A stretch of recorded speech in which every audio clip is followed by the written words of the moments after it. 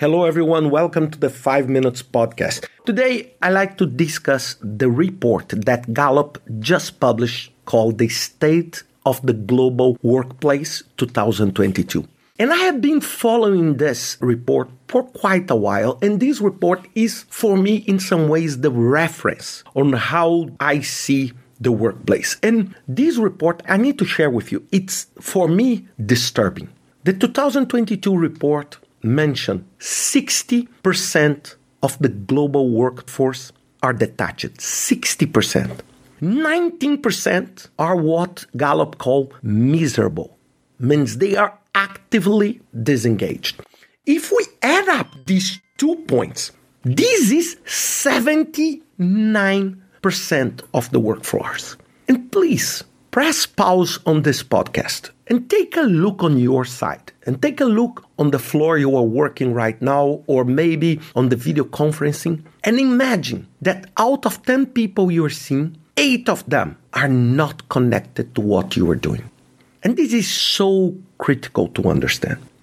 Even knowing that the report shows that the engagement is growing, of course, last year and the year before, we had the massive challenge of COVID. And I'm not saying that we don't have it now, but it was in another scale. So the engagement is back from 12 to 21. So it's growing. But however, when we think that only 21% of our workforce is engaged, this is depressing. This is depressing. So we need to understand what is happening. And then the report showed that different countries, they have different levels of engagement. For example, in the United States, this number that is in global 21 goes up to 33%. In Europe, it goes down to 14%. So imagine for European companies, out of 10 people, less than 2 are truly engaged. Another point, the stress reached all-time high. 44% of every single workplace employee is stressed. 44%. I'm talking 44%. So this is all-time high since they started this research. And just to wrap up, when we talk about money, compensation, and living comfortably, only 22% of all the people that were interviewed mentioned that they are receiving enough compensation to have a decent life. The top one was Australia with 55%.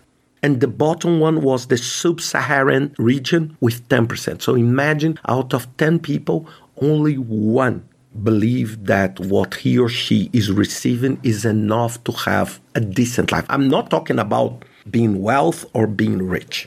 I know that many of you that are listening to this podcast, you will not read this report. This report is quite big, but it's nice. It's nice for you to read, and it's free. You can download this at Gallup and read.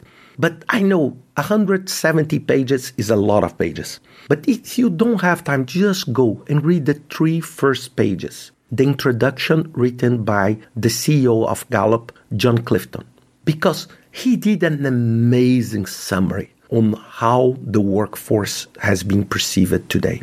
And why I'm saying this? Because when we are working in a project environment, trying to deliver new products, trying to deliver new services, trying to innovate, it becomes very hard for you to innovate and trying to make your boat move to one direction when only 2 people are really, really working hard and the other 8 people are just trying to find ways of getting to a new position or a new job. So think always about that on this report, and let's try to work hard to change that in our department, in our area, and in our project.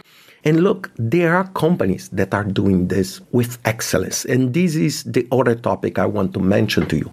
I am extremely happy that Wiley just published my new book. It's my book number 16. And this book is very special. This book is called Project Management Next Generation. And it was written with the author of the first book I read in project management, and it's for me such an honor. It's written together with Professor Harold Kessner and my great friend Al Zaytoun from PMI.